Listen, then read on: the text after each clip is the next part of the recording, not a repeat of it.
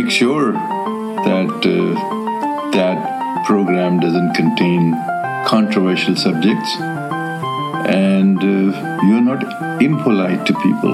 No, definitely not, Dad. You know me. I'm never, ever controversial or impolite. Yeah. Okay. Welcome to Conversations with your lovable, never pisses anyone off, never been banned from Facebook or YouTube, never been sabotaged or censored for politely expressing a difference of opinion. Ex-Muslim host Aina, keeping it non-controversial.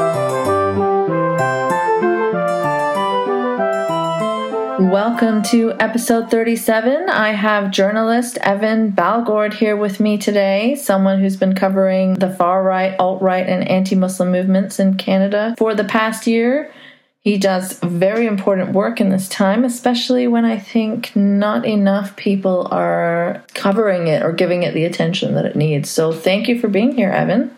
Thank you very much for having me and sharing your audience. I quite love your podcast. Oh, thanks. It's been so interesting getting to know you on Twitter because we sort of cover like a similar sort of scene, but on different levels. You know, so you track alt-right, anti-Muslim movements, and I kind of pay attention to those movements, but the overlaps within the atheist scene with those movements. So I'm usually like watching for the right-wing professors and things like that are bringing these talking points and mainstreamizing them. And you're actually on the ground in protests with, you know, these far-right groups and doing actually some very dangerous things. Sure, and there's a lot of overlap between the two things that we cover. You kind of cover the academic scene and the talking heads, and we often see how the two groups will play off each other. Like the anti-Muslim or far-right groups will use the talking points of the academics or pundits that you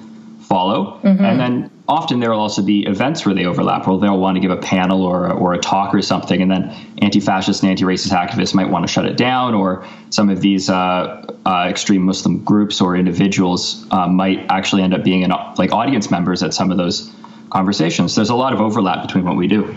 Yeah, definitely. So can you just like tell me a bit more about your adventures in this world? Like what's it like to be on the ground at these protests? What's your experience with Antifa like? I mean, that's been a big thing that everyone's talking about nowadays. What do you make of people's perceptions of it versus what you see on the ground? Sure. So, I mean, let me give an example of kind of what happens when I go to one of these rallies or demonstrations. So there will be a coalition of anti-Muslim groups. There's usually at least a half dozen in any given city when there's going to be a large event. And they'll be putting on something like an event to oppose Motion M103, which was the anti-Islamophobia motion that went through our House of Commons here. Mm-hmm. So they'll show up to demonstrate against M103, and a bunch of anti-racist and anti-fascist groups will show up to counter-demonstrate them, and there will be, warring demonstrations in a public space. So you'll show up, and when you first arrive at, let's say, Nathan Phillips Square in Toronto, the two groups will be there somewhat in small numbers, and usually some clashes will break out. There will be some violence, and then the police will move in, separate the two groups, which will yell and shout at each other. The anti-racist and anti-fascists will not allow the anti-Muslim groups to march, for example. They might block off any possible places they could leave the square from, and then they'll shout at each other for a while, and eventually everybody goes home. When it comes to the anti-fascists and anti-racists, they're doing this because they want to demonstrate to the communities that are being targeted, particularly the Muslim community, that there are people that have their back here in Canada, and Canada doesn't welcome this kind of racism. And they'll try to make sure that the anti-Muslim groups can't more widely spread their message. They'll try to contain them to the public square where they are, not let them go further, and they'll try to shout over them as they're shouting their talking points and stuff like that. So that's generally the scene that I see when I walk into these things. So when you talk about violence, like what do you mean exactly? What kind of violence? Is it like serious stuff or? It ranges. In my experience, generally, the more equal the sides are in numbers, the greater likelihood that there will be violence, or the smaller the thing is altogether, the more likely there will be violence. Oh, really? So smaller demonstrations, there's more likely violence at those?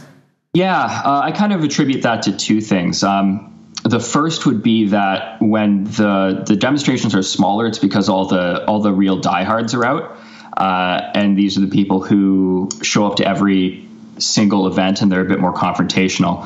I'd also say when the groups are smaller, the police often don't step in at the appropriate moment. They'll wait too long to separate the two groups or whatever, and there'll be no separations between them, so they'll be egging each other on, yelling at each other, and then pushing and shoving, and then sometimes more than that. I saw at one of the rallies in the beginning a member of one of the anti-Muslim groups and a former Proud Boy in Toronto who was later kicked out, ran up and gave a running shove to somebody that kind of kicked off one of the fights. And I have seen people get fairly injured at these things. I saw one anti-fascist activist who was also pushed pretty hard not long after that first push I just mentioned, who cracked her head on like a concrete thing in the square and was, I understand she was hospitalized. Wow. And so do you think that I heard you say you did this podcast for Canada Land recently called The Rise of the Right, which was great and super informative, and I'll link to it so everyone can listen to it. But you talked about how usually it's the people on the anti-Muslim alt-right movement side that come prepared for a fight. You said something like that, if I remember correctly. Yeah, so there have been monthly demonstrations and sometimes even more frequently, and we've increasingly seen people show up with metal flagpoles, body armor, helmets, etc. And conversely, the anti-fascist, anti-racist activists will show up with wooden flagpoles and stuff. But generally, it's been the anti-Muslim groups, members of them, that have started the violence, at least in Toronto. I can say that fairly definitively because I've been at most of these rallies and I've reviewed video footage of all of the scuffles that have broken out, and about 3/4 of the violence, at least in Toronto, has been started by members of the anti-Muslim groups rather than by anti-fascist and anti-racist activists. Not to say that they never participate in violence, but they are less frequently the instigators of it. Mm-hmm. I mean, according to some of the coverage that you see, that's definitely not what I'd think, because you hear about Antifa being violent all the time. Absolutely. And you see that narrative a lot in the United States, where people are often saying that it's the anti-fascists starting the violence and whatnot. But I mean, we saw in Charlottesville, the so-called alt-right white supremacists showed up really looking and ready for violence. Mm-hmm. And I think if anybody did take the time to drill down and look at all the available video footage of every scuffle and break it down, I doubt it's as one-sided as it has often been reported and reinforced. Because you hear the similar thing in Toronto. I'll talk to people and they'll say either the violence is equivalent or it's the anti-fascist starting it every time, and I usually have to correct people. So while I can only say definitively what I know from Toronto, I think my experience there would suggest that anywhere else that you see the violence as well, you really got to take a critical look at what's happening. Well, there was that video that surfaced after Charlottesville about of a guy who shot at someone. Yep. And the cops were nearby or something and did nothing, something like that, right? I understand it was reported. I didn't have time to really delve deep into it, but I saw reported a few places that he was actually someone of a leadership position in the KKK, and he shouted out, "Hey, N-word," before he fired his gun a couple times into a crowd and at a person, and it didn't look like anybody actually got shot, thank God.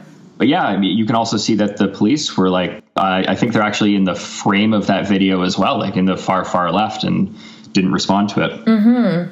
And I mean, constantly I see whatever the far right is doing always downplayed. Even in the atheist scene itself, the bigger, more popular leaders of the movement, people like Michael Shermer, I don't know if you're familiar with them, but they will say things like, ignore them, or they will compare Antifa and the Nazis and paint it as something equivalent. So he's saying to to ignore when like the alt-right or the so-called alt-right like demonstrates and does things like that, and they won't have any oxygen and they'll just go away? Is that kind of the argument they put forward? I guess so. I mean, he tweeted something vague like that, but it was after Charlottesville that he tweeted that. So, I mean, I was appalled.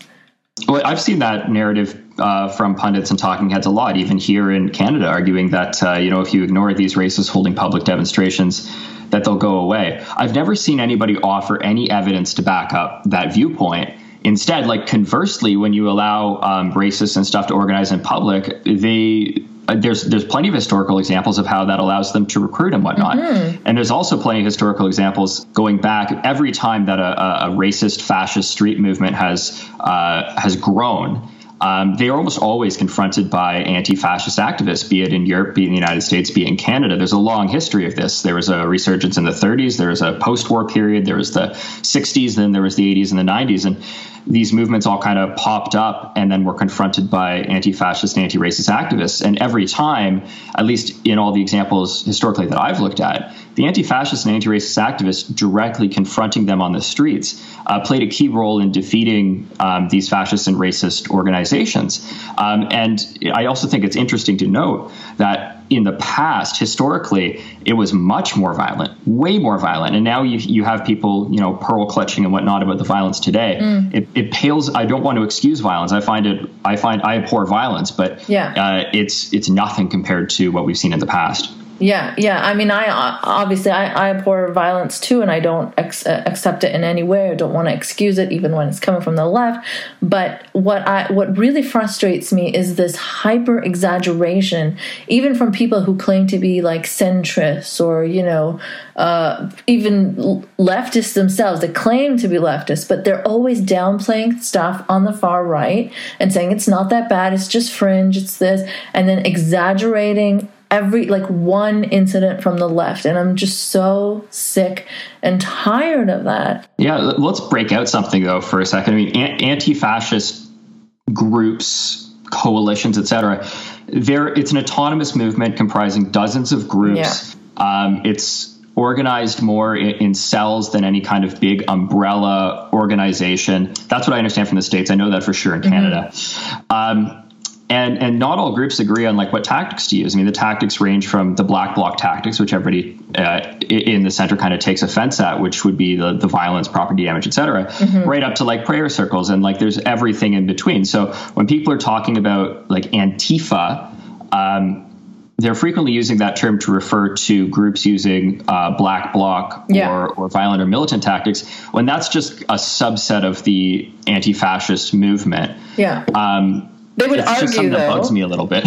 For sure. But just to play, do I even want to play devil's advocate for sure. I have criticisms too. Let's explore it out. But no, so they would say the same for alt-right as a catch-all term, right? They say that the violent, crazy Nazis are just a subset. Sure. I think of it as proportionality, right? All these arguments kind of come down to proportionality in a weird way.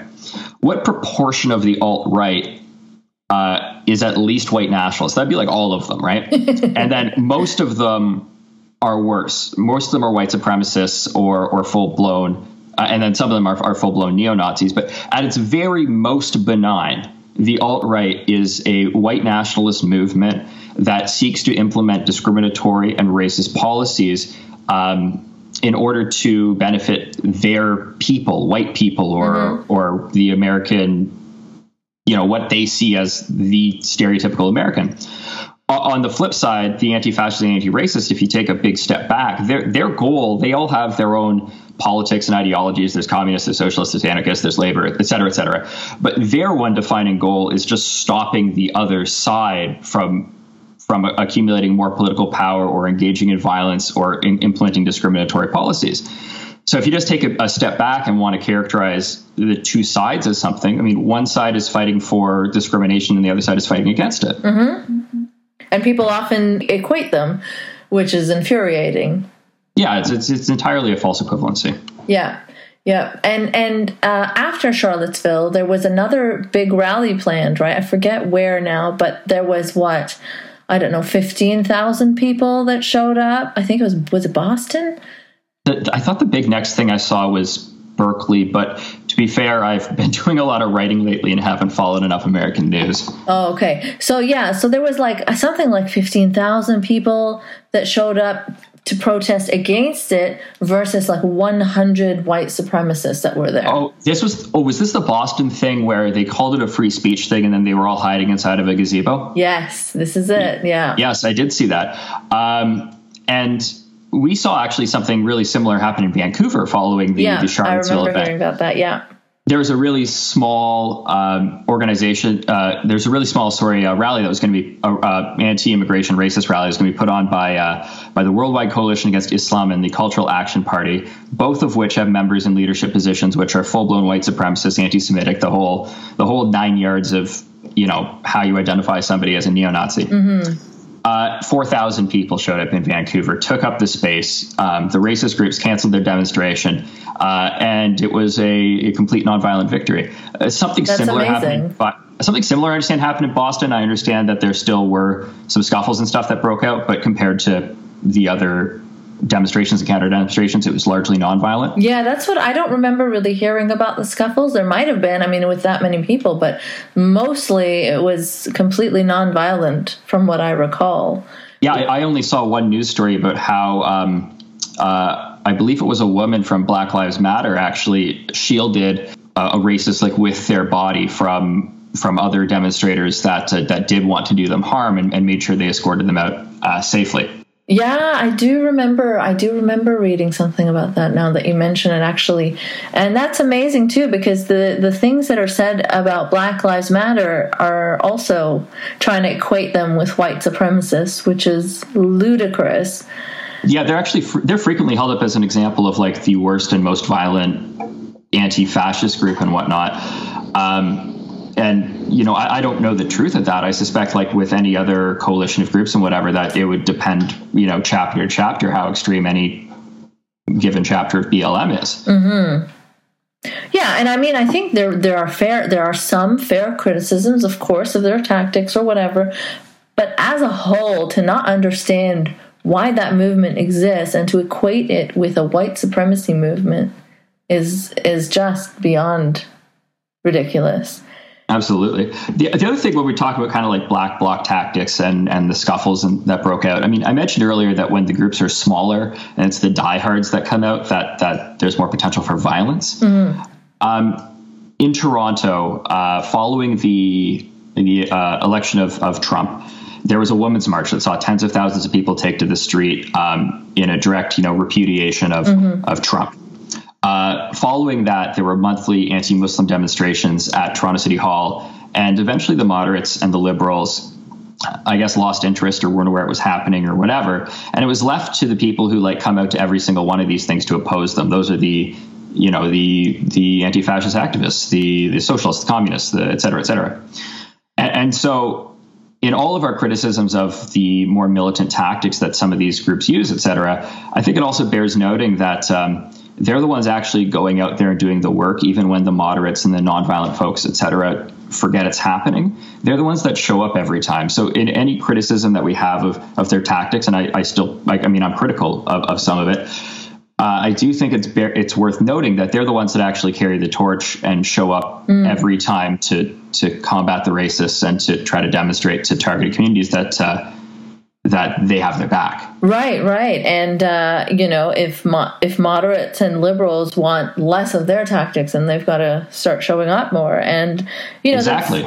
That's kind of the criticism that I have of, moderate Muslims as well, where they sort of in our community, I feel, do not do enough to tackle radicalization within the community. Of course, it's not like how the far right paints it, and that no Muslims are moderate and there's some secret conspiracy for a Sharia takeover. But the moderates could be louder, and I feel the same way about this issue. So, well, I'm in a weird position here, being an ex-Muslim and a liberal who absolutely does not come at this criticism of Islam issue with, bitter hatred, but more as any secular person would who doesn't like conservatism, who opposes conservatism in their own community.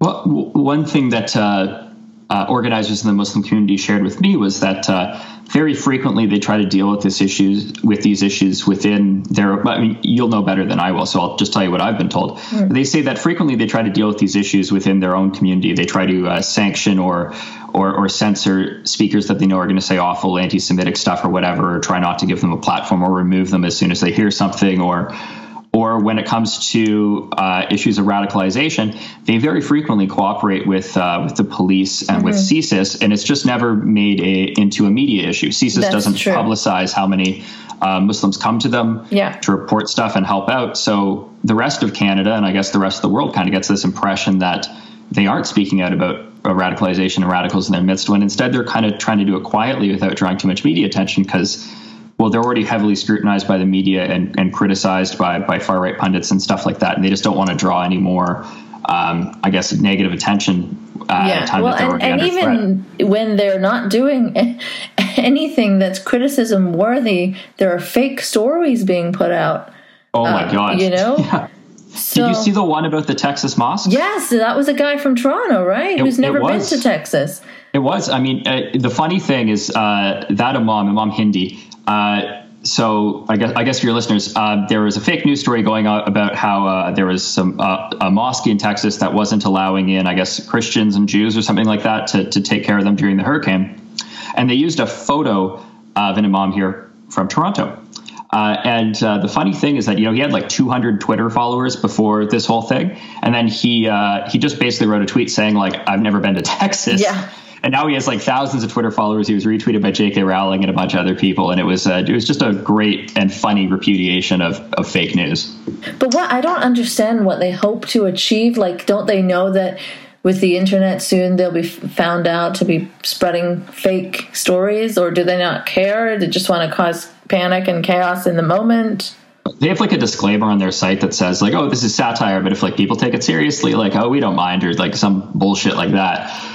And yeah, this is kind of how like fake news stories generate and spread. You put it up someplace where you'd have like plausible deniability to say it was satire, and then other people report it as fact, and all of a sudden like there's a whole media cycle built around horseshit. Yeah, and then other people pick it up. People like Paul Joseph Watson from InfoWars picks up random shit that's fake, or and then it just continues to spread. I'm not saying that he tweeted this. I don't know. He might have, but he's done things like that a lot of times. If somebody can infiltrate into InfoWars, it's reasonable to expect that sooner or later the president will say it. Oh, that's such a sad sentence, but it's true. It's true. But going back to, the fact that, yes, Muslims do definitely do a lot more than people talk about in the media, especially, after the Manchester attacks. There was a lot of action and marches and things like that, and people were still complaining that the moderate Muslims don't stand up. And when they do stand up, they get like these racist slurs thrown at them, and still, people screaming that we don't want your Sharia law, whether they're trying to stand in solidarity with the victims or whatever they're doing. They're accused of spreading Sharia law. But at the same time, there are things like, so I wrote a children's book that was about a gay uncle set in Pakistan, and I deliberately did not mention religion, and it was picked up by some of the school boards and read out at assemblies for Pink Day. And then there was this huge outrage. Even like school trustees that were Muslim were getting involved. ISNA, Islamic Society of North America, wrote this piece, this blog post that said, the school boards bullied the parents into having to teach their kids about homosexuality. And, people framed it as some Islamophobic attack, and this is a misrepresentation of our culture. People wanted to sue schools. So, there are things like that the community is pretty bad at. Whenever someone's trying to take a step forward and, do something more inclusive, they're shut down. What do you think are like some positive solutions to that? Like what should the community be doing, do you think? Well, I think that when a community has more conservative voices representing it, then the liberal voices and the moderate voices will be drowned out. So we're outnumbered anyways. But what doesn't help at all is when the school boards will side with the Muslim right on certain things. So when they say, oh, well, teaching about inclusivity and anti-homophobia is Islamophobic, then the school board backs off and says, okay, we won't touch this. It completely works with their updated, sex ed curriculum, which also was a problem. Yeah. Well, one thing that I've seen, and I want to say quickly, though, I'm excluding the National Council of Canadian Muslims from this, but I have heard that other Muslim organizations in Canada are still kind of like a quote, like an old boys club, where it's first kind of generation immigrants. It's very much organized and done in the style of where they came from, very patriarchal. Mm-hmm. So I'm wondering if maybe this is a generational thing. Maybe when the next generation kind of gets into leadership roles in the community and in its institutions, and more women get there, that maybe some of this will get better. It undoubtedly will. And you also see more and more people fighting for LGBT rights and women's rights and things like that from within the community. But there's still some institutionalized things that it's hard to question those, like segregation in mosques. And now they've become a far right issue because they're sort of hijacked by people who hate Muslims to use as a sledgehammer against Muslims. So people from within who actually want to challenge these things are now silenced. Yes, but I see, though, when people are saying that Islam, or all Muslims are anti-female or misogynistic or whatever. I mean, those criticisms, the people that I see it coming from, I don't see them trying to empower or support, Muslim women. I see them using it to say, if you let the Muslims take over and impose Sharia law, our white women will have to be hijabis. Exactly. So they never offer solutions. Their goal they don't really care about Muslim women, even though they pretend to. And then there's so many ex-Muslims and reformist Muslims that get taken in by that. And because there's such great rewards for sort of catering to that audience, being the whistleblower, as you see this ex-Muslim Sandra Solomon has become, right? Yeah, and then the anti-Muslim groups and whatnot will use her as a token. They'll point to her and be like, we can't be, you call us anti-Muslim, but we're really just anti-Islam. Of course we can't be racist. Look, there's a Muslim woman. Yeah, an ex-Muslim woman. Yeah, sure. I mean, but people have to recognize that being of a group doesn't shield you from accusations of bigotry towards that group. There's actual Muslims that aren't even ex-Muslims that can be bigoted towards Muslims, Yeah. So I don't... People have to stop letting that be an acceptable excuse that, oh, look, we're not bigoted because we have this one token person or these two token people. Absolutely. Maybe now's a good time to talk about the term ex-Muslim that you even used to describe yourself, because I find it a very odd term. Yeah, we had this discussion briefly on Twitter. So tell me, why do you find it odd? I'm starting to have issues myself with the movement just because of the kinds of people that I see representing it and what they are saying and who they are aligning with.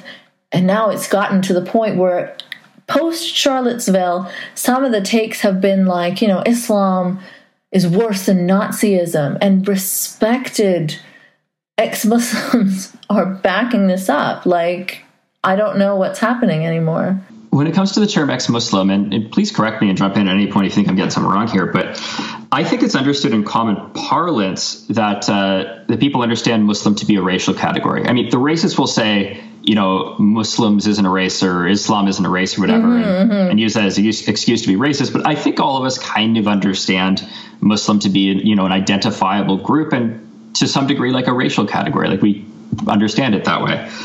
So on its face, I mean, I think the term ex-Muslim is a little odd because what individuals like yourself are doing with real liberal criticisms of conservative interpretations of Islam, you're criticizing Islam, the religion, not the people. And I kind of see what you're doing, your role as doing it on behalf of Muslims.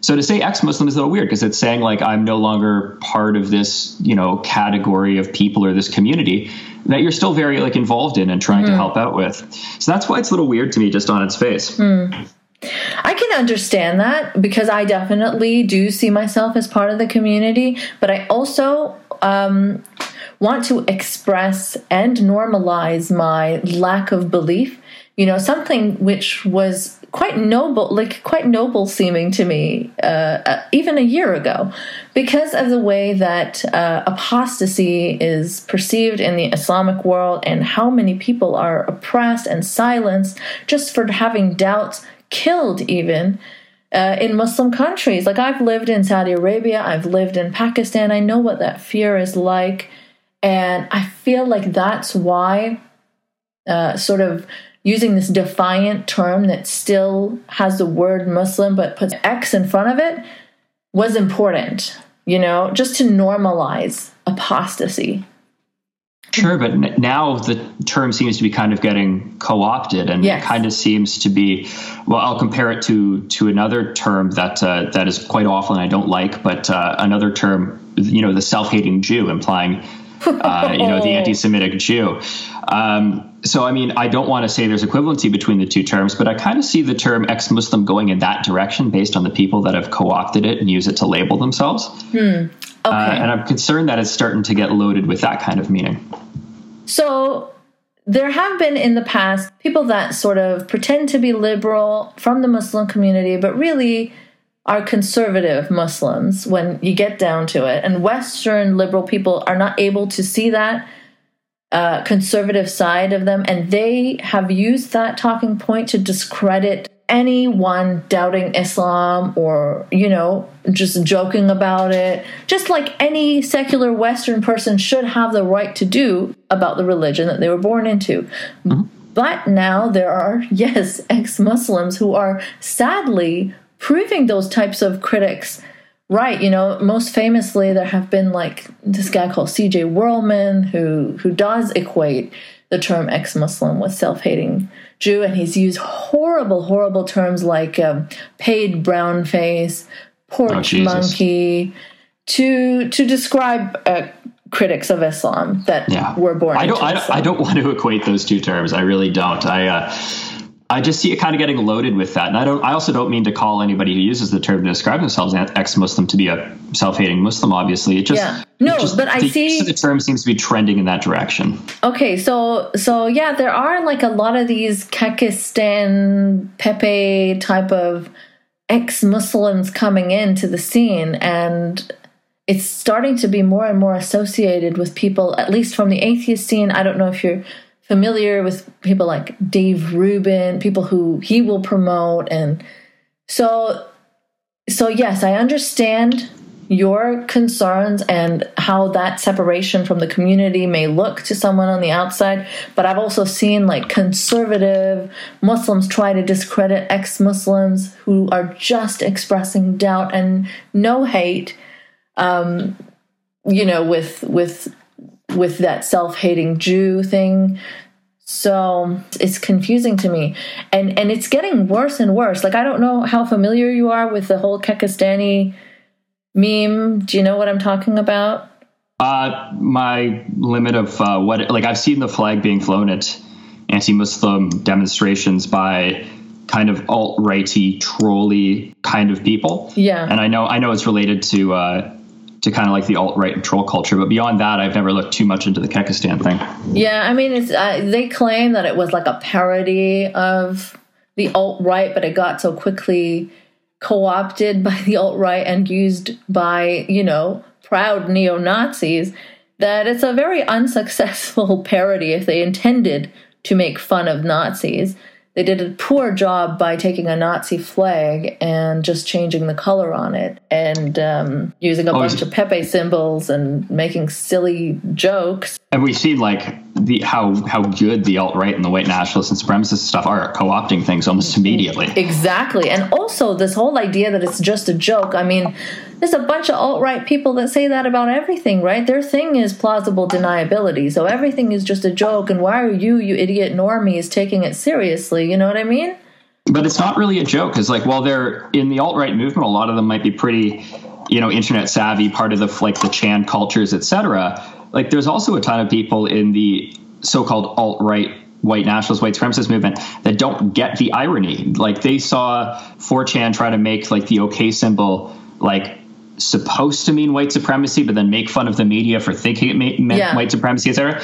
That went right over their fucking heads, and they started just using it as a white supremacy but symbol. So you see, when actual white supremacists are using the OK symbol as a white supremacy indicator, then they get the plausible deniability too. They do, but it's also not so funny that the media is buying into it because actual white supremacists are using it, just like the milk cup and whatever else they try to use.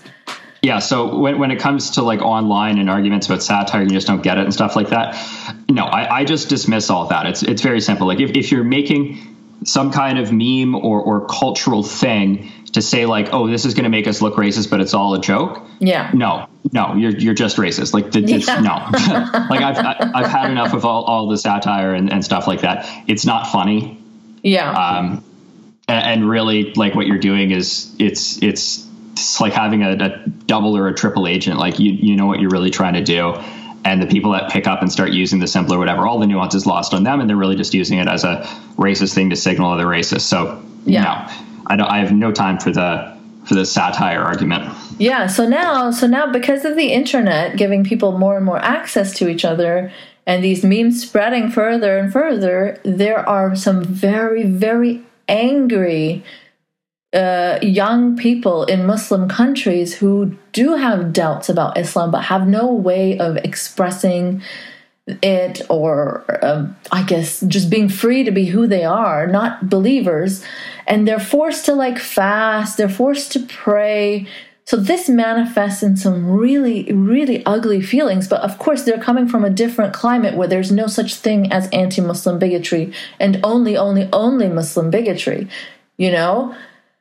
So, and is this one place where we see like the Muslim alt-right come out of? Yes, exactly. So you see these people who start identifying as ex-Muslim, and they have these Twitter profiles with Pepe the Frog, and they're so pro-Trump, and they love the alt-right because they hate the Muslims that are currently in control of them and oppressing them. So this is their way of lashing out, of rebelling. And so then you get this whole new crop of Kekistani ex-Muslims, right? I understand the desire to act out, but like, do they really think that they have allies in the groups that they're taking symbols and cues from? I mean, it's not like the white nationalists and white supremacists when they're going to try to take power or hurt somebody or implement discriminatory or racist policies. It's not like they're going to be like, oh, we're not going to take any Muslim refugees from this country or any immigrants from any non-white countries, except for the people who have a Pepe the Frog fucking symbol on their Twitter account. They're totally cool. Come on in. Like, what do they expect? Exactly, right? It's so short-sighted and it's so stupid. And so I've talked to some of these angry ex-Muslims before online, and I'm like, what do you think you're getting out of demonizing Muslims this way and hating them, like generalizing? And they're like, fuck you, bitch, cunt, you don't know what it's like. They assume I have no experience. They don't know I'm ex-Muslim when I'm talking to them. They think I'm some like white liberal Western person, and I'm like, no, I lived in Saudi Arabia. I was forced to wear an abaya, and I know what it's like. I know what it's like to live with that fear. But when you become the kind of person that you hated so much, what does that do?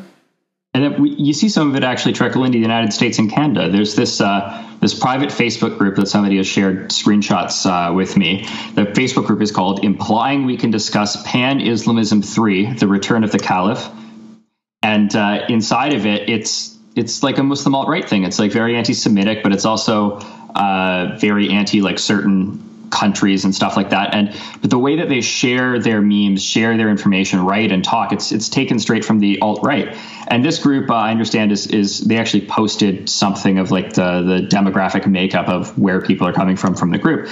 A lot of it was Egypt, but then there are also like a fair number of like American and Canadian members. So I'm kind of concerned that like this might actually be a new weird route to radicalization for some folks. Definitely. And I've seen actually Canadian ex-Muslims, so I'm talking about these sort of anonymous Kakistani ex-Muslim accounts being really, really bad and really, really hateful. But that's seeped into some of the more prominent ex-Muslims that are backed by even more prominent ex-Muslims. And so that sort of soured the whole movement, and to the point where I question if I even want to use the term because of the people that are representing it. You know, like I told you about this Islam is worse than Nazism take. Right after Charlottesville, after knowing how people, how empowered white supremacists are to give them the legitimacy of making them better than a mainstream religion. Like, don't get me wrong, I'm not like a fan of Islam in any way at all. You know, I enjoy harsh criticisms of it, but it's its own sort of, you know, I hate to say the word evil, but, you know, my criticisms of religion are that, you know, the morality of it is from too long ago to make sense now.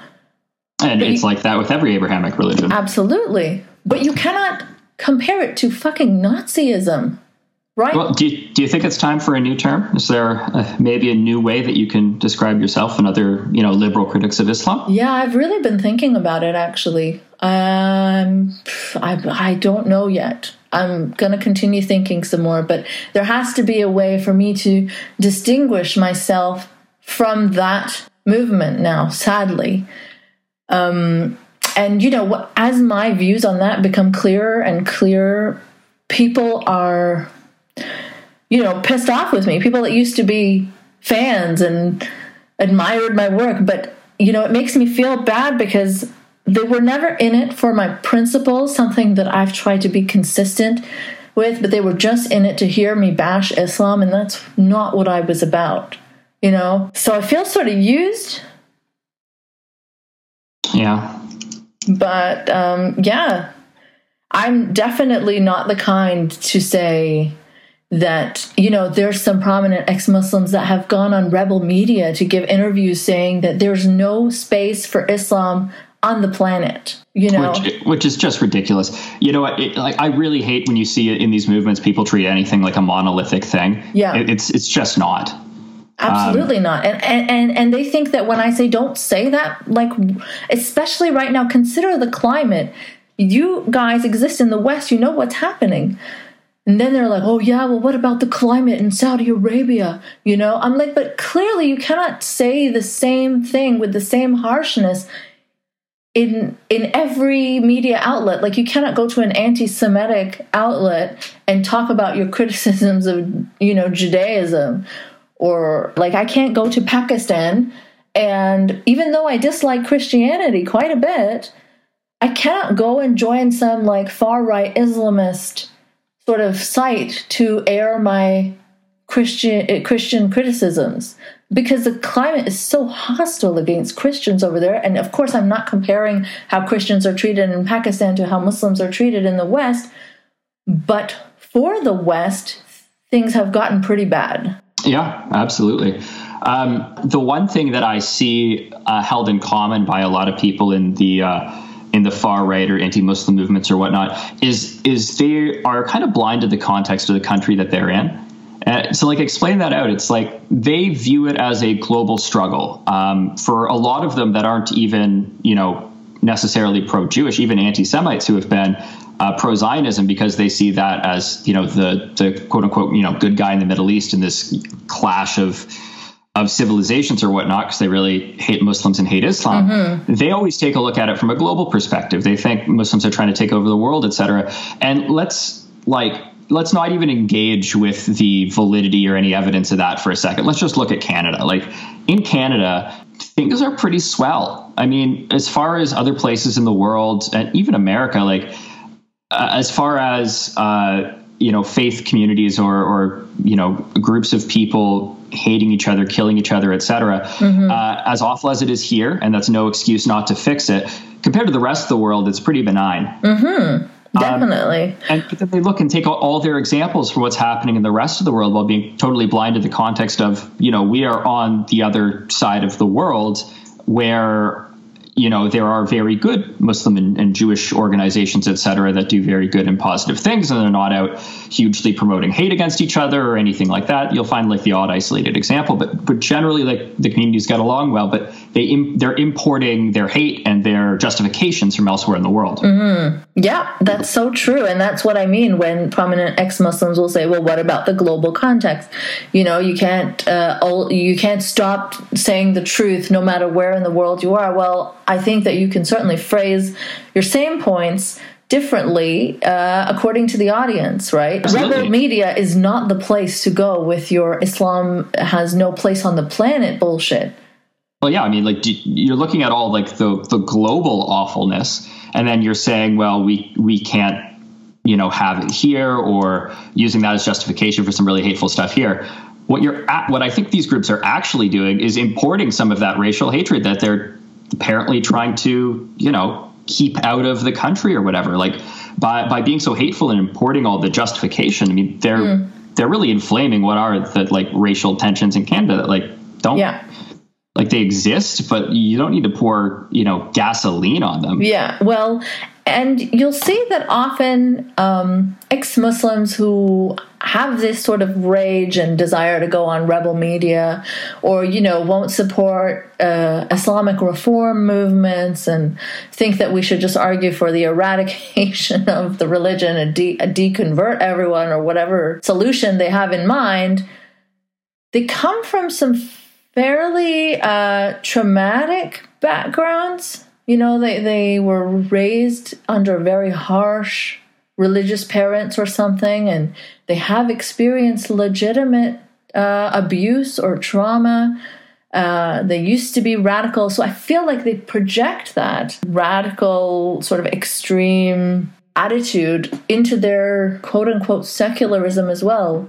I don't even feel it's fully secular when you're being so non-inclusive to someone's peaceful beliefs. Yeah, and as much as what a lot of what is happening, a lot of what they're saying and doing is awful and has terrible and negative repercussions, I do think it's also possible to have empathy for these people. Of course, yeah, but a lot of people don't make it easy for me because they'll directly attack me for being the cuck.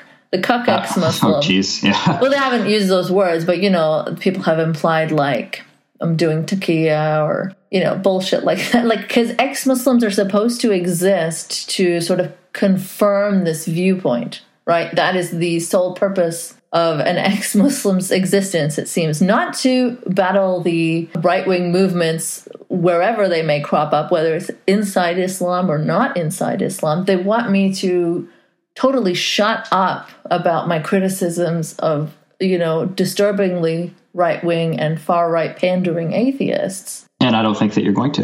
No, that's actually why I got myself out of religion, because I don't shut up that easily. So we were talking a little bit about, the term ex-Muslim, and, I touched a little bit on the term self-hating Jew there, which I really hate. And then you kind of touched on rebel media. I want to talk about rebel media a little bit. I mean, they platform some extremely anti-Muslim viewpoints, straight up white supremacists and like neo-Nazis, especially if you look back to like 2016 before these people were as widely known. And they've really pushed this anti-Muslim narrative in Canada that all Muslims that, are moderates are actually trying to take over and using taqiyya and impose Sharia law. And a lot of these narratives in Canada and worldwide, I mean, rebel's gotten to be a big thing, are pushed by rebel media. They haven't had a good time lately, but we can get to that. No, they haven't. They lost a number of their best, well, quote unquote best people, their best media figures following Charlottesville. When it was the Canadian backlash to Charlottesville was finally people like understanding and labeling rebel media as alt-right and then disavowing it. And then they lost a lot of people kind of in the aftermath of that. But I mean, rebel media is quick to, and this is where it comes back to when I was talking about the self-hating Jew comment, rebel media is quick to actually say that it's a term used by the head of rebel media, by Ezra Levant. Self-hating Jew is?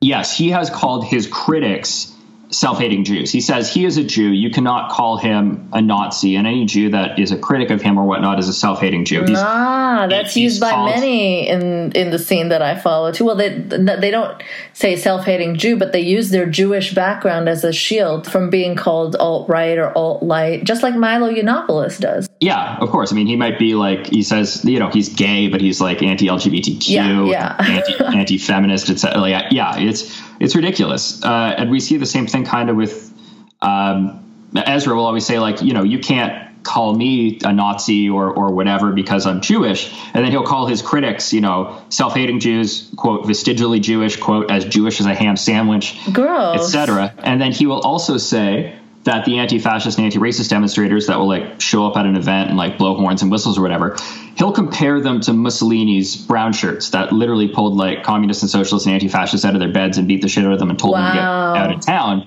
when Mussolini's fascist regime was rising. So he'll call anti-fascists like, fascist brown shirts. Never mind the fact that like in the post-war period, the anti-fascist movement was really fed a lot by Jews and by Jewishness and by saying like never again to fascism that targeted Jews and whatever. There's a long Jewish history, very proud Jewish history in anti-fascism. So like even to compare like anti-fascists to fascist brown shirts and stuff like that is ridiculous. Like anti-fascism has its roots in the post-war period in Jewish organizing. Yeah. That's something that just bugs me a little bit. And then, of course, the Rebel Media will give a platform to Faith Goldy, who went on to say that, the alt-right manifesto that was posted just before Charlottesville, which dealt with the JQ or Jewish question, which for white supremacists and white nationalists basically means, do Jews count as white people? Yeah. And she was saying that platform was well thought out. She referred to like the JQ several times just as the JQ. So like if you knew what she was talking about. If you didn't know what she was talking about. And she said some worse things about Jews, like just flat out as well. It's funny that she tried to like distance herself when David Duke retweeted Faith Goldy. She was like, "Fuck off," or "Don't do that," or like, why? I love it. I love it when far right people have to say like when the neo-Nazis and stuff like that really love what they're saying and are just like, "That's great, I'm going to retweet that," or whatever. They have to be like, whoa, I don't like Nazis. I just say a ton of things that they really like, but I don't like them back. It's like, it's one-sided here. But I don't understand why she doesn't. Like, if you are entertaining the JQ and think, Jewish people are whatever, I forget what her words were, but I remember them being very disgusting. You're going on the Daily Stormer. Why don't you like David Duke? Is it just like he's bad PR or? I couldn't tell you what's inside Faith Goldy or any of these people's heads because, frankly, they confuse me, and I think it would be a very scary and twisted place to visit for a day. Faith Goldy is one of like the Deus Vulturs, which is a Latin term for God wills it, and it refers to like this group of like Reform or born again Christians or whatever. I can't remember exactly the denomination or what they call themselves, but basically they support Israel in the Middle East, and and some of them think that if they manage to get all of the Arabs or all of the the people who practice Islam out of Jerusalem and the surrounding areas, that it'll bring around the next thing of Jesus Christ. So it's weird. Wow. It's like a cult. Wow. And Richard Spencer often talks about how Israel is a great example for an ethno-state or whatever when it's not comparable at all. But he likes to throw that in, saying, well, Jews have their land. Well, why can't we just have the same thing for whites? Well, that's what I love. Not like love, but like this is what I find so weird about like white nationalism. Like we've been using this as a more benign term to describe the groups because that's how they describe themselves. But here's some important questions to ask a white nationalist, and very quickly you'll see that most white nationalists are white supremacists. So here's this series of questions he asked them. Okay, you win. And you say that there is, a white genocide going on. White birth rates are falling. We're taking in a bunch of immigrants from places that aren't white, et cetera. So, like, what do you do? And you ask them, like, their policy solutions to create their white ethno-state. Very frequently, you'll get answers like, ending immigration. Okay, that's great. But, like, white birth rates are still negative. So, I mean, white people are eventually still going to disappear or whatever. So what then? And then pretty quickly they get into policies that would, like, try to improve white birth rates or diminish birth rates of other peoples or whatever. And then if you talk about like how slow that would take or whatever, et cetera, like pretty soon they'll get into like deportation and stuff like that. And by the time that they get into talking about like deporting groups of people in order to create their white ethno state, that's when I'm fine just calling them white supremacists. And frequently a lot of them will get to that point. Yeah, well, the problem that I have is in this atheist scene, there's so much alt-right overlap that there's been this sort of backwards political correctness where you're not allowed to say someone's a white supremacist, or you're a regressive leftist, or you're not allowed to say someone's a racist, or you're regressive. So you have to like walk on eggshells and tiptoe around the words, no matter how much ethno state they talk about. Like Lauren Southern. Do you know Lauren Southern? Oh, very well. Yeah. Yeah. So she was on Dave Rubin's horrible show where he's basically a propagandist for all of these people and sanitizes them. And she was like, yeah, the left can't get anything right. Like, they even mischaracterize Richard Spencer. They call him a white supremacist. He's not a white supremacist. He's just a white nationalist. Yeah, so the Venn diagram of white supremacist and white nationalist is basically a solid circle. There might be a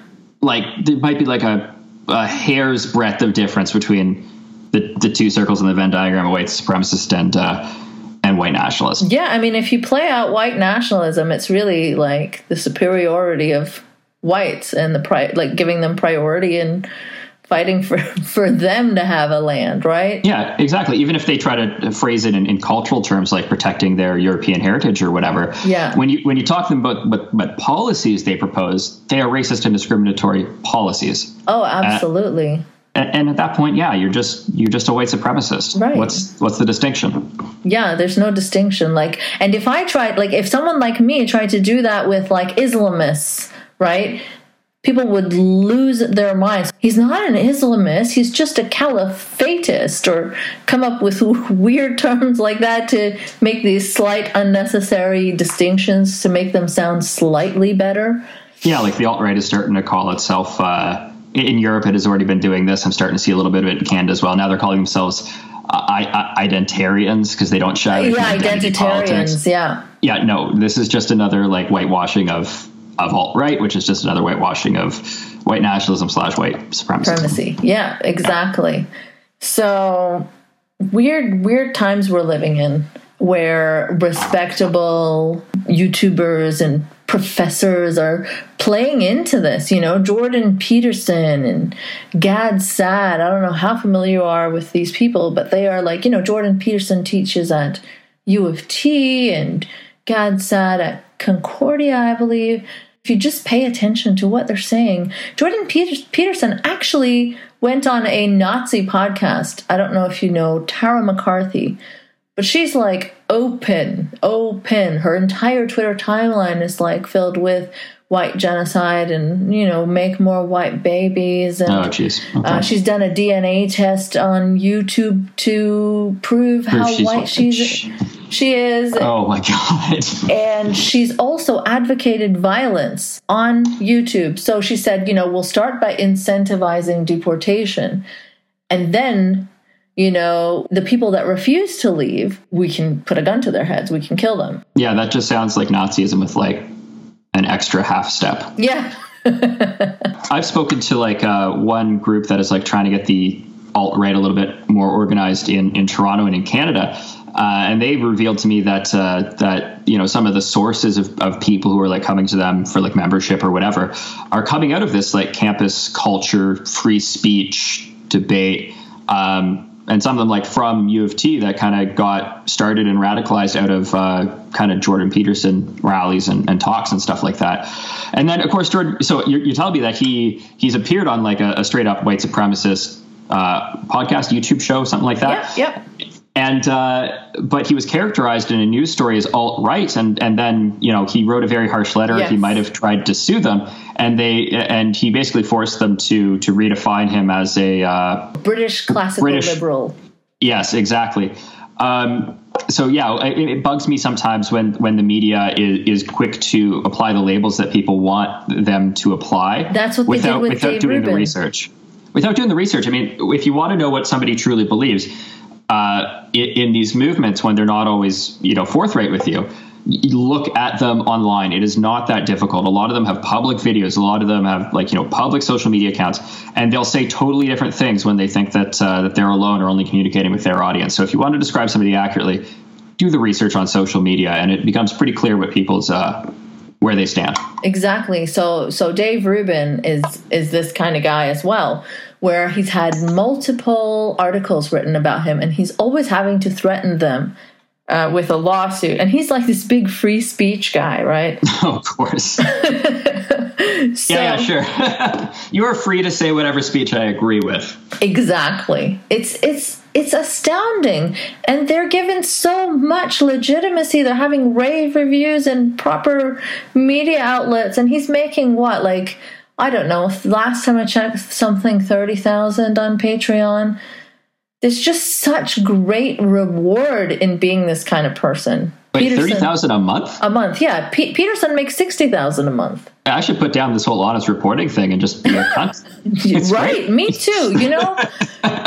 Me too. I have such a good opportunity to just bash Islam each week on my podcast, and I miss out on that and miss out on all the big bucks that I could be making by confirming people's, by legitimizing people's bigotry or whatever. Yeah. Well, we talked about the free speech movement. It's usually very hypocritical. I got a couple of great examples of that. I mean, in Canada, Rebel Media, headed by Ezra Levant, who we just talked about, calls himself like the commander of Rebel Media, the champion of free speech, and yet he'll call his Jewish journalist critics, as Jewish as a ham sandwich. He banned me personally and Candleland as an outlet from his events, even after other journalists stood up for Rebel Media attending parliaments and a UN thing, right? The rest of the media community had their back, but they're banning media from their events. And they often sue people that are critical. I mean, one person had the audacity to look into a Rebel fundraising campaign following a series of devastating forest fires near McMurray, and to question where the money was going, and did a bit of investigation of that. And then Ezra tried to sue him. I understand that Ezra is being sued back with a slap suit. He's probably going to lose, from what I understand, where it is right now, and lose a bunch of money. But he's going to face a slap suit for, vexatious litigation to silence his critics. Yeah. And, there's this Dave Rubin guy that I was telling you about. There's, there was a Muslim reformer I've, respected a lot, Maajid Nawaz, but he did this lawsuit suing the SPLC for characterizing him as an anti-Muslim extremist, which is very wrong. And I'm 100% with him on how SPLC characterized him. But this is their opinion of him, right? And Maajid himself has, he's been upset that Richard Spencer's account was taken down off of Twitter, or Milo's.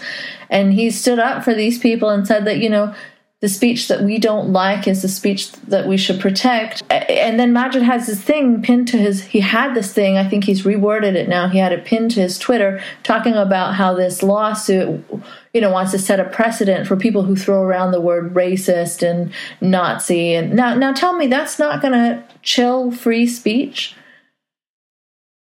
That sounds like the argument of what I call free speech absolutists, where they really have and maybe correctly, I'm not actually all that terribly critical of free speech absolutists, but they believe in free speech irrespective of the consequences of that speech. If it's consistent. Yeah, and they'll say things like, we're protecting, the right today because we see their views being silenced, and, we don't want any erosion of civil liberties or of free speech because, tomorrow the left will be that marginalized group. It's weird that the free speech community thinks that it's the right that is being marginalized and having their speech censored. Both sides, I don't like using that term, both sides, but both the anti-fascist, marginalized communities, racialized people, etc., would say that, look at Fox News, look at all the major news outlets, look at the fact that there's a president in the United States that is alt-right. They would say, this is we've had the least platform now than ever being represented in institutions and in the media and et cetera. And the far extreme right has a whole series of YouTube stars. It has podcasts. It has, books, prominent media personalities that all get way more traction than the marginalized communities, racialized communities, leftists, etc., do. And yet the right claims that it's their views that are being censored and stuff because a bunch of university students call and complain that the university shouldn't hold a panel conversation. And so now that is a justification on balance whose views are being silenced. And so I find it weird that the free speech community comes down so hard on protecting extreme right-wing views and actually agrees that they're the ones being the most silenced. Because, I mean, I think any rational and look at it on balance, that's just not true. Right. I mean, and say when the president does something like, forbids certain press outlets from having access to him, or thing with the EPA, or, says on Twitter that he wants to put people who burn the flag in jail. Yeah, where are their complaints then? They're so silent on that stuff. So silent. And I sometimes wonder, too, if it's not because the bastion of the free speech argument really does occur in universities. A lot of the free speech organizations, campus groups, et cetera, exist in universities, and a lot of the free speech organizations, et cetera, have strong links to university stuff, et cetera. I wonder if it's just that their scope at what they're looking at, what they pay the most attention to is university stuff, where maybe that is actually a place where right-wing views aren't very popular and are censored by other students and stuff like that. And they're not actually taking, a broad enough look at what's actually happening in this entire societal shift. But that's strange, right? When there's people in powerful government positions to not even look at that, and focus on college kids saying that white people shouldn't sell burritos or some dumb stuff that most liberals would roll their eyes at anyways. I don't have an explanation for it. That was my devil's argument. Maybe the free speech organizations are overlooking things. Yeah, I mean... Yeah, it's strange. I mean, generally, I would say I know a great number of free speech advocates who are also free speech absolutists that I might not entirely agree on their interpretation of free speech and stuff like that. But they are principled people and not racist. Yeah. I have also seen examples of when alt-right type folks have infiltrated these organizations. There's a great example of there's a YouTube channel that does only has a small number of episodes, and it focuses on platforming people with somewhat odious views and having open and honest debate and whatever. And they shared with me that when they were filming one episode, they were doing an issue on Omar Khadr. And the camera guy who had originally signed up for them because he was super pro free speech, etc. He didn't like what they were saying about Omar Khadr. He thought it was too left leaning and let him off the hook and stuff like that. And so he refused to give them the tape for a while so that they could put it up. And they cut him loose or fired him or whatever, and eventually did get the tape back. But that's a great example of how the free speech stuff is getting infiltrated, and people are using free speech to really talk about protecting the speech that they like, rather than protecting everybody's speech. Well, and then there's the ACLU, right, who has defended all sorts of people. And they're very consistent, but they once tweeted something in praise of Linda Sarsour or something, and people like Dave Rubin tweeted out, stop sending them money or defund the ACLU. And it's are you serious? You're a free speech guy? Sorry, free speech advocate said defund the ACLU? Yeah, he said stop giving them money, no more money for them. I forget the exact words, but yeah, and it was retweeted by a lot of so-called free speech absolutists. Fair enough. I don't know too much about this Dave Rubin guy, but he sounds like an idiot.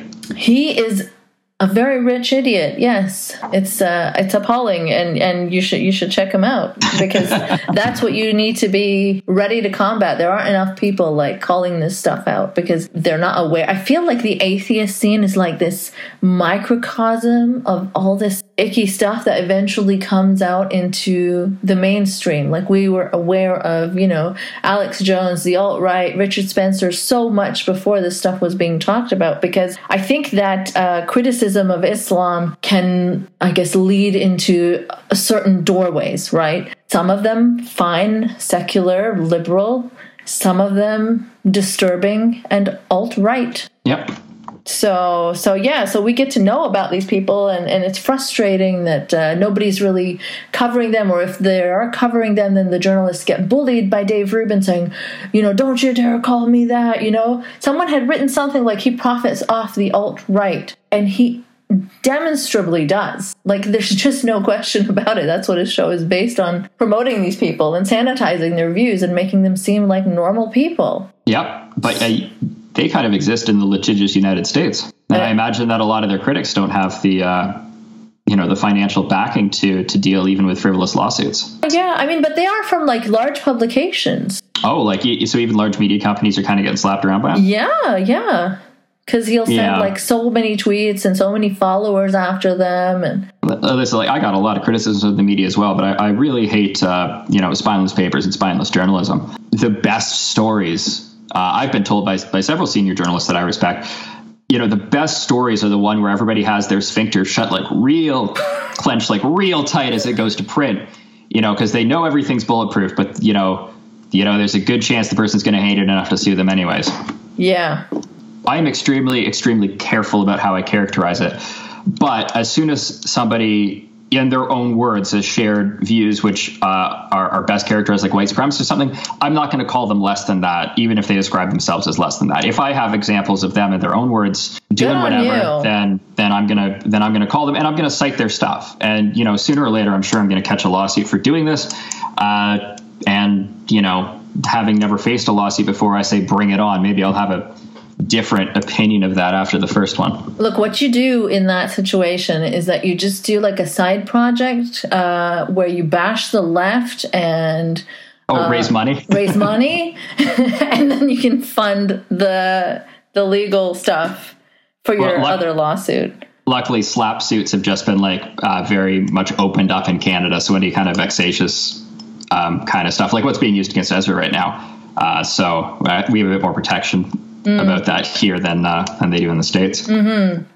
So just to finish things off, earlier you touched on going to M103 demonstrations. If you could just talk about what that is and how it's been used. And so I will characterize M103 as a clusterfuck. So what happened was, and this isn't going to be, this is a quick and best understanding I have of it. So M103 was a motion which condemned forms of Islamophobia and basically asked the government to figure out ways how to combat Islamophobia, just like the government has a mandate to figure out ways to deal with other forms of racism and whatnot. Very similar to motions that have been passed previously, like motions condemning anti-Semitism, etc. So what's the purpose, though? I understand it has no impact on the law or freedom of speech. It has two purposes. So first, it sends a signal to the community that the government has their back. It's both if you want to be cynical, a vote getting thing, and if you want to be less cynical, an act of goodwill. Mm-hmm. The second thing would be, I understand from some people I've spoken with that have a better understanding of how the internal workings of the federal government work. It kind of unshackles bureaucrats and stuff to just kind of get the wheels turning on, including Islamophobia as a form of racism and talking about how to confront it with policy and et cetera, like all kind of like internal bureaucratic working stuff. So it was put forward by MP Iqra Khalid of the Liberal Party, mm-hmm. And it used the word, though, Islamophobia. Yeah, I'm not a fan of the word. I'm not either. What everybody understood it to meant was anti-Muslim bigotry, but they used the word Islamophobia, and that became a problem because that became something that the conservatives and other critics latched onto to say you're criminalizing, not true, but you're criminalizing the criticism of a religion.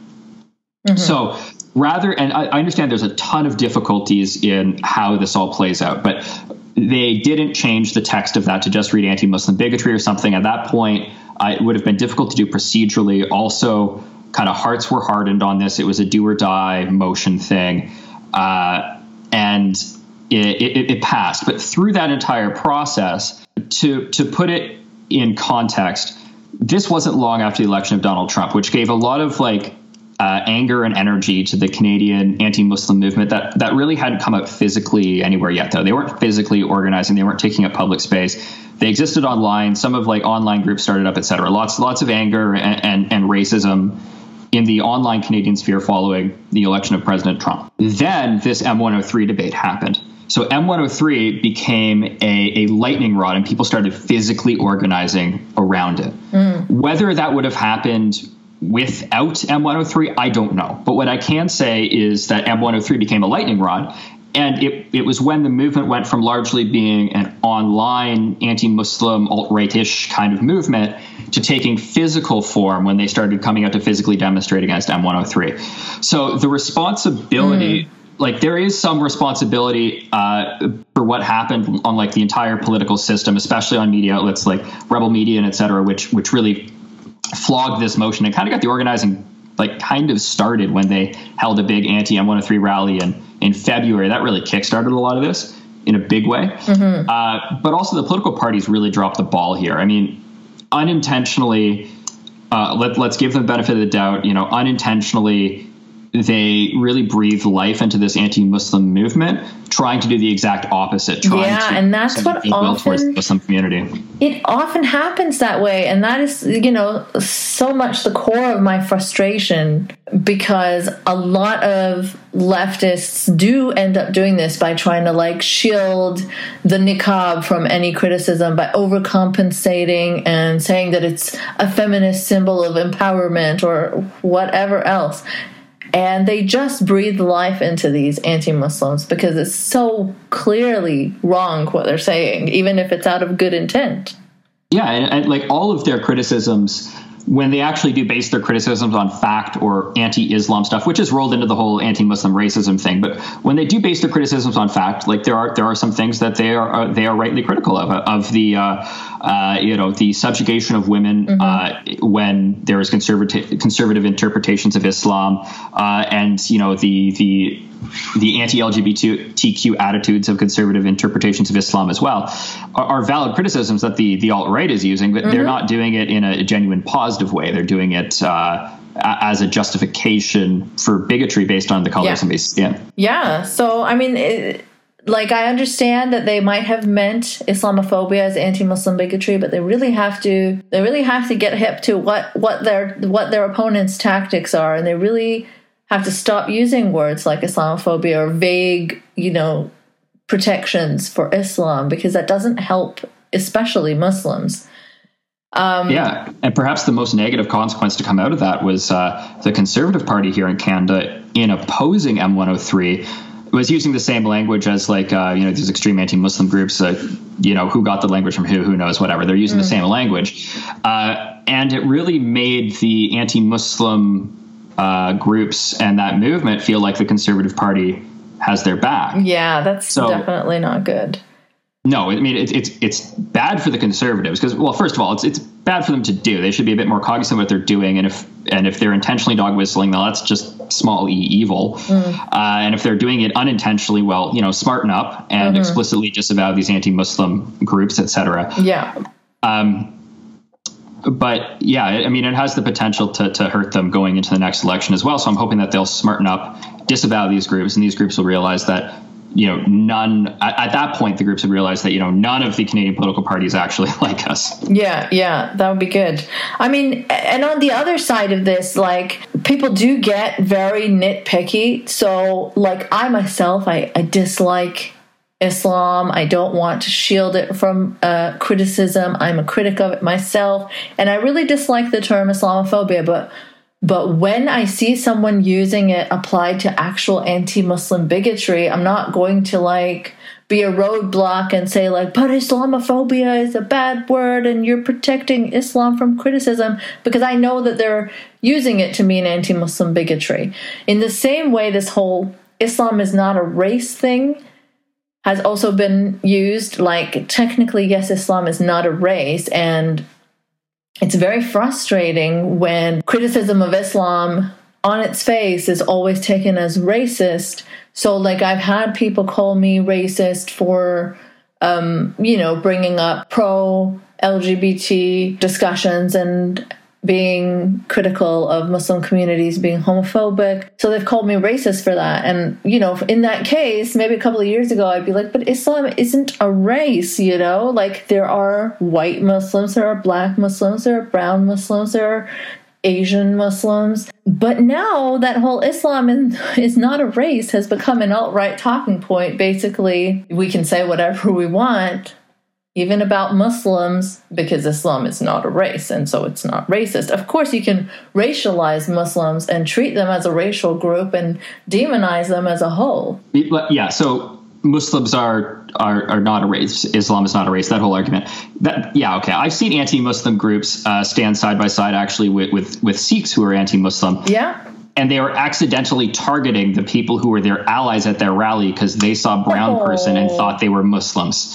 So this whole Islam is not a race, Muslims is not a race thing, that argument goes out the window when you start targeting random brown people for being Muslim. Yes, exactly. And, people in the States have been shot. Hindus have been shot. Sikhs have been killed. Yeah, the first guy after 9/11 that was killed as like a response was a Sikh guy, wasn't it? Yeah. So I don't understand why you would be a brown guy and support these types of movements, but yeah, there are those.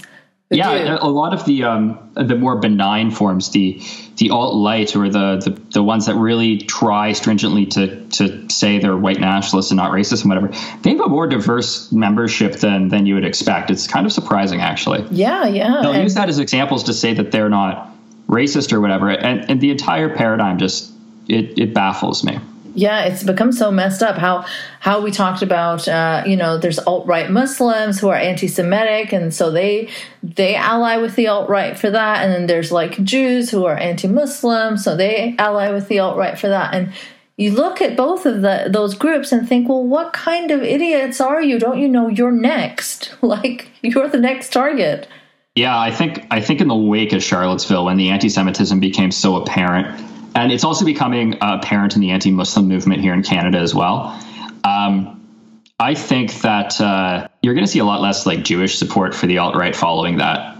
I hope so. I would certainly hope so. I mean, it's not something that can be swept under the rug or attributed to like a small subset or anything anymore, right? When the alt-right manifesto discusses the JQ or Jewish question like it's an issue in the alt-right community, are Jews white or not? Yeah, I can't think that's a very welcoming place for Jewish folks. Yeah.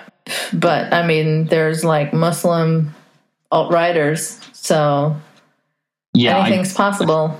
Yeah, that's like, I can understand the transgressive part of that, right? They want to rebel, they want to transgress, they want to feel part of like a subculture or whatever. But I bet you if they physically showed up in like Charlottesville or Berkeley or wherever, they would be misidentified as being with the other side. Right. Probably a lot of them.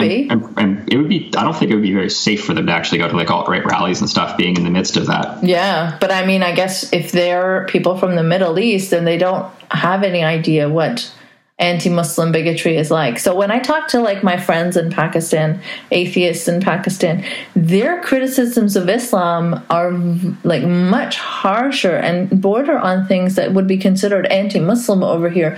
But in that context, it's when there's absolutely zero fear of anti-Muslim bigotry or people co-opting, then it sort of seems more understandable, because you're punching up, if you understand what I mean.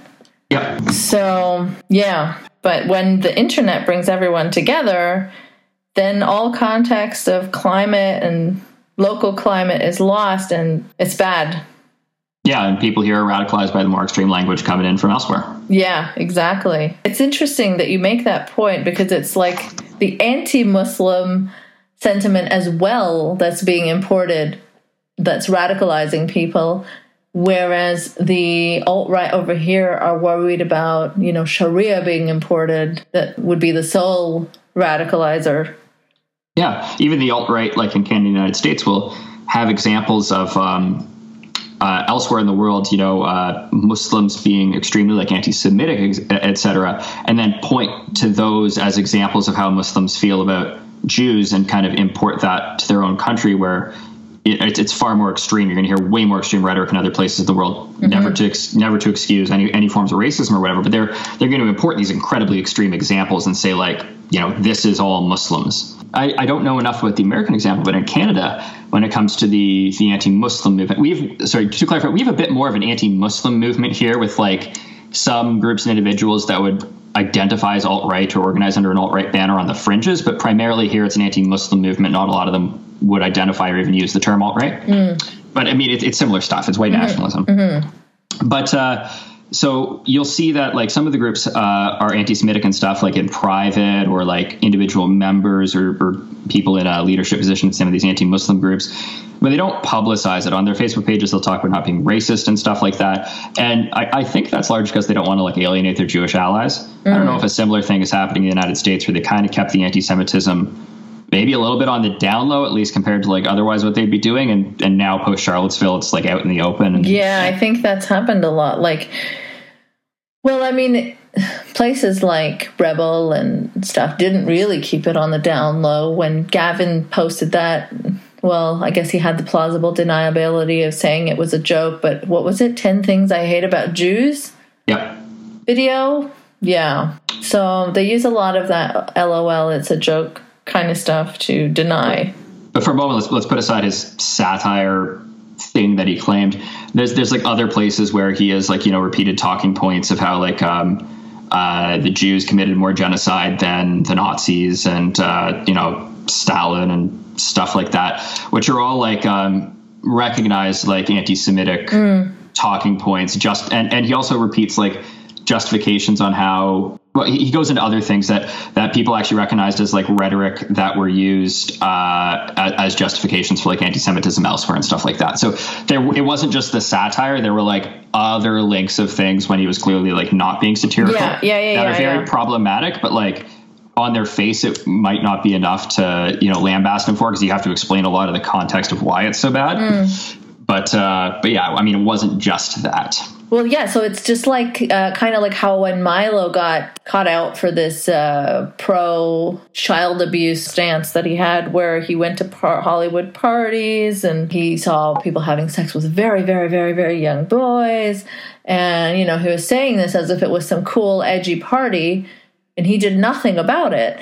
And when caught saying that, Milo was all like, oh, but no, I meant, young boys as in 19-year-olds are called young boys in the gay scene. And he tried to, bullshit his way out of it. But if you look at the other things he said, he's talked about, how age of consent is a regressive concept, and he's talking about like boys as young as 13 or 15, like specific numbers. When you put it all together, it looks real bad. Yeah. So, that's kind of like the work that people have to do when they look at these folks, because there is a real effort to try to hide your true motivations. Yeah. If you look at like the Chans and some of the places where the alt-right have their own conversations, they'll talk openly, well, not like semi-openly, about like disinformation campaigns, about rebranding, about new tactics to not look so extreme, and also them distancing themselves from the more extreme factions, right? People think that because this one person has called out the alt-right, now they're all of a sudden great and not bigoted. But I mean, Faith Goldy tries to disassociate from David Duke, and there's like so many varying degrees to this. In Canada, Ezra Levant was just like, yeah, the Rebel isn't alt-right because we're not racist, et cetera, et cetera. So he kind of tried to redefine what the alt-right is, first off. But then he also said that the Rebel wasn't alt-right. And everybody rightly smashed him for it. Because it's like, yeah, you're not the alt-right. You just repeat their talking points, put them up, like give them a platform. You have hosts which are obviously extremely sympathetic to them. Yeah. And you are an extremely anti-Muslim, anti-Islam news site. Yeah, sure, you're not alt-right. Yeah, exactly. So like the guy that the ex-Muslim that I told you about, who went on Rebel to say Islam doesn't have a place on this planet, he went to some like racist rally and tried to like make a YouTube video where he's talking to like extreme bigoted people and telling them to, I guess, tone down the rhetoric. And, he got so much praise for it because, look, there's this one thing he did that's like, oh, look, he was denouncing the way worse guys. Meanwhile, he's on Rebel saying things like Islam doesn't belong on the planet in a very, very, very anti-Muslim climate. So, I mean, just denouncing someone like way worse doesn't really get you off the hook for doing things like that. Yeah, when somebody says like Islam shouldn't exist on the planet, how the fuck do you propose to implement that? like, are you going to say that Muslims in a given country, whatever, like them practicing their religion is now illegal, or they're going to redefine it as a political ideology instead of a religion or whatever, and now make it illegal? Well, you've just taken away in Canada, like your charter right, in America, whatever the equivalent right is. They would never own up to that, though. You try to press. Yeah, like, what do you propose?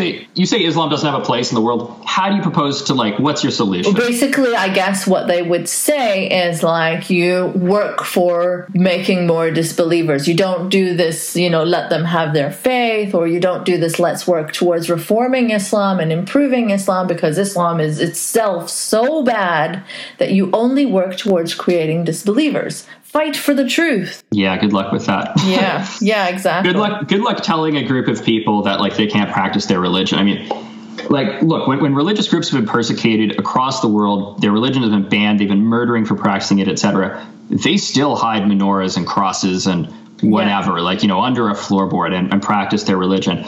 So, like, what's your solution in like, you can rationally debate them out of it, of course, because... Oh, yeah. Yeah, totally. You can rationally debate somebody out of, a deeply held personal belief. Yeah, maybe, like, I don't know, let's even say a crazy high number, maybe 15 times out of 100. Who knows? Maybe people are super rational. But no. No, exactly. And so then they'll point to those 15 times and see, it works, right? Yeah, that's not a good strategy. And all the meanwhile, it's like, let's not alienate the far right, but let's tell these Muslims that their religion does not belong on the planet, and let's say it on a far right media outlet. Yeah, by the way, like the alt-right and whatever, I spoke with an expert in de-radicalization within the Muslim community here in Canada. He was actually an informant on a terrorism case years back. He does consulting work with, like, CSIS here. This is not Mobeen something, is it? Mobeen Sheikh, yeah. Oh, gosh, yeah. He tells me, though, that I know he's somewhat of a polarizing figure, but he has a really great point in analysis where he says that, well, first off, the alt-right movement, the white supremacy movements that are happening right now, the way they operate online and stuff like that is indistinguishable from ISIS and other terror cells. And he also says that it's terrorists' like greatest gift. I mean, you have a bunch of people being obvious about their hateful views on the street. Yeah, that is going to radicalize Muslims and other folks at home. Of course, yeah. When they have a recruitment tool like to point at and say, look at that, they hate us, so join us. And it's funny that the people who refuse to acknowledge that say, oh, well, look at your high opinion of Muslims, they're so easily radicalized. They're the ones that keep saying, well, don't call people Nazis because they'll be radicalized by simple use of the word. Oh, well, I do want to talk about that. I think that I don't like a very liberal use of the word Nazi. Of course not. Me neither. But when it comes to Richard Spencer, I'm going to use it. Oh, yeah, no, I'm fine with calling Richard Spencer Nazi. The issue I have with, like, people calling anybody on the most benign alt-right, which is still not great, but, like, all the way, like, they just call everybody a Nazi. And what I have a problem with that's really bad, because it becomes harder to identify the people who are actually extreme. It's kind of like a rallying banner, right? So, like, people who are all the way on the spectrum from the alt-right to the alt-right, or just, like, super conservative or whatever, right? They'll be like, hey, that guy just called me a Nazi. Yeah. And then, like, an alt-right guy will be like, hey, they called me a Nazi too. Like, I guess we should band together against those, like, awful Antifa people. Exactly. And then an actual Nazi will come up and be like, fuck, they called me a Nazi too. Yes. And they'll be like, come on board. Yeah. But that guy's actually a fucking Nazi. Yes, so it gives people cover. So like you've heard by now, I'm a very harsh critic of Dave Rubin, and I think he's done a lot to really destroy the, secular atheist movement and just bring some really bad people in. People criticize him and call him like a white nationalist or a Nazi, and I've stopped those people and said, like, look, he's not. He does promote those types of people. He has promoted, like, white genociders and things like that. But if you call him that, then you're no better than, like, say, the critics of Islam who call, like, Linda Sarsour an Islamist or a jihadist. You know what I mean? If you're precise with your criticism, then it'll be more likely taken seriously. But if you go around just calling everyone like a Nazi or a white supremacist, no one's going to hear you. Yep, you have to like look into the etymology of the groups, where they came from, where they take inspiration from, what they say amongst themselves, what they say in social media. Look at the Facebook profiles of their leaders, etc. And like that's the only way to correctly identify people. And that's what the media should be doing. Don't ask like, how do you identify yourself? Start there, sure. Yes, exactly. But then do your research. Exactly. So then when I talk about this reverse backwards PC is when we have people all the time fighting to not call Richard Spencer a Nazi, or say that the people in Charlottesville should not have been called Nazis. The ones holding torches yelling Sieg Heil as they march past the synagogue. Yeah, yes. You can call them Nazis. No, but they say no. Dave Rubin himself says that Nazis do not exist out of 1940s Nazi Germany. Like, look, I get how watered down the term is, but if somebody's yelling Sieg Heil, carrying a torch, and marching past a synagogue, you can call them a Nazi. Right, exactly. So that's my frustration in between both these ends, you know what I mean? Yeah. So on that note, we've had a lovely and diverse, robust discussion. Yes, I've enjoyed this greatly. Yeah, me too. It was a very polite conversation. I try to keep it polite, even with people who accuse my family of being genocide supporters for no goddamn reason. But you did nothing of the sort. No. So yeah, it's been a pleasure, Evan, and hopefully we'll chat again and keep in touch and keep doing what you're doing, and thank you for not being a spineless journalist. Well, thank you very much. If any of your listeners want to find me, they can find me at eBalgourt on Twitter. You and I are Twitter friends, and I'm always happy to answer journalist or researcher questions about the anti-Muslim, alt-right, white nationalist movements, etc. in Canada. Awesome. So anywhere else you'd like to point the audience to find some of your work? Well, if you include a link to the Canadaland podcast I did on the rise of the right, it's a little out of date now, but it's a great primer on what's happening here in Canada. Oh, but still, I just listened to it again this morning. It's still pretty spot on. Oh, thank you. Yeah, people can follow me on Canadaland or on Torontoist, or just Twitter's probably the best place. Okay, awesome. Thanks again. Thanks for having me. Thanks for listening to another episode of Polite Conversations. You can support this podcast by sharing the shit out of it, making some noise about it, or contributing via Patreon. Patreon.com/nicemangoes. No E in mangoes. Also, you can follow me on Twitter at nicemangoes. If you want to make a one-time donation instead of a monthly Patreon one, you can do so via PayPal. nicemangoes.blog@gmail.com.